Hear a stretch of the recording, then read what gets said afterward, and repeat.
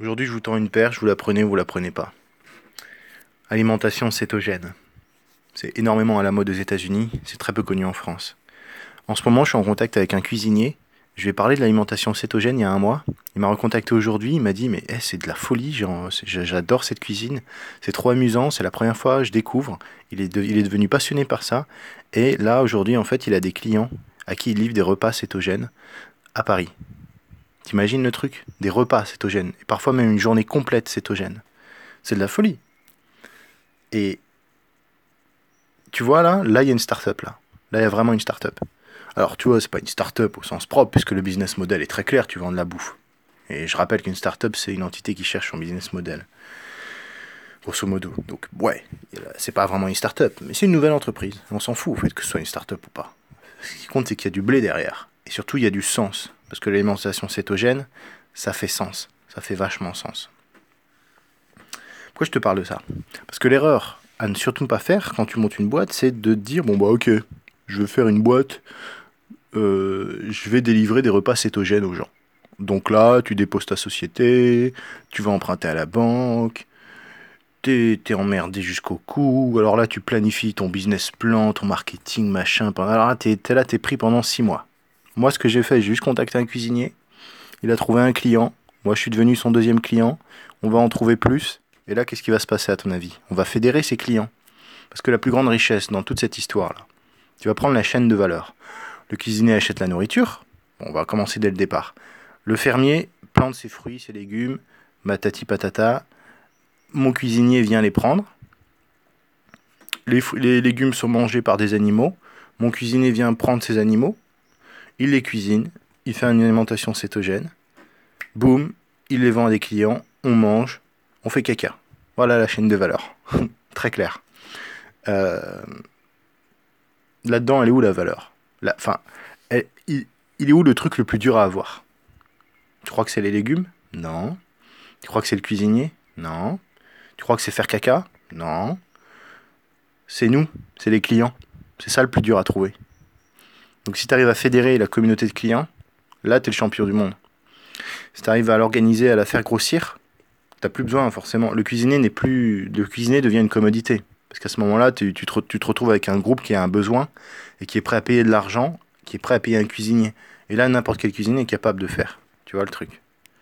Alors je sais, c'est triste aujourd'hui, mais euh, la seule chose qui n'est pas une commodité aujourd'hui, c'est la distribution. Tout le reste, c'est une commodité. La production, euh, délivrer le résultat aussi, c'est une commodité, malheureusement. Évidemment, il faut bien le faire, il faut bien cuisiner, mais des gens passionnés, on en a plein à ce niveau-là. Des gens qui savent fédérer une communauté, qui savent faire du marketing, qui savent faire de la vente, qui savent développer une communauté, ça c'est dur à trouver. Ils savent monter une boîte aussi, accessoirement. Donc cette petite pensée pour te dire que, à travers cet exemple-là, que bah déjà, quand tu montes une boîte, la monte pas comme ça en planifiant tout à l'avance. Trouve d'abord un, un groupe de gens qui payent pour quelque chose et essaye de faire grossir ce groupe de personnes sans nécessairement que ce soit ta boîte. Tu vois, là, parce que là, on est en train de faire grossir ce groupe de personnes.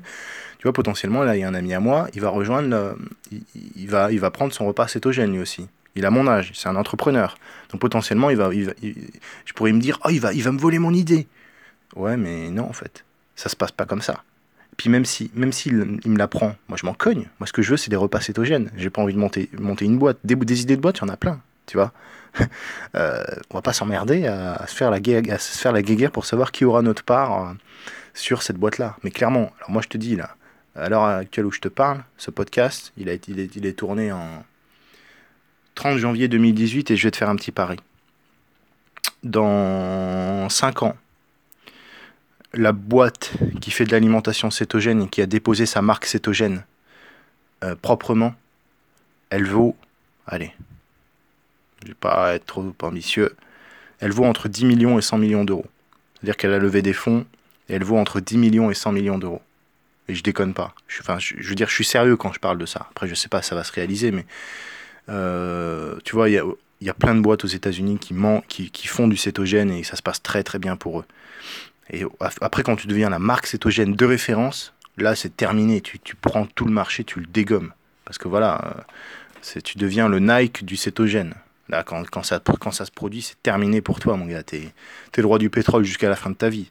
Surtout que c'est une alimentation cétogène, c'est une alimentation qui a plein de sens, qui fait sens. On mange trop de glucides.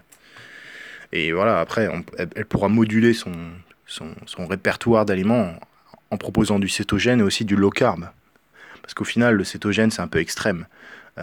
C'est bien pour se sevrer des glucides, mais une fois que tu es sevré, bah, tu peux envisager du low carb, c'est-à-dire des glucides de temps en temps, ce qui est le mode le plus cohérent, on va dire. Parce que trop de glucides, ça nous rend insulino-résistants. Bref, je ne vais pas rentrer dans ces détails physionomiques. Je te laisse là-dessus. Le message d'aujourd'hui, il y en a deux. C'est le cétogène, c'est un truc de fou. Et là, en fait, je tiens potentiellement une boîte. Du moins un groupe de personnes qui consomment, c'est-à-dire une boîte. Hein. C'est ça le plus dur à trouver quand tu crées une boîte. Le deuxième, c'est ce message-là, c'est que quand tu crées une boîte, le plus dur à trouver, c'est pas forcément l'offre ou délivrer, c'est trouver le groupe de personnes qui consomment et le fédérer. Et le troisième message, c'est que quoi? Mais c'est rien en fait, c'est ça. Ciao.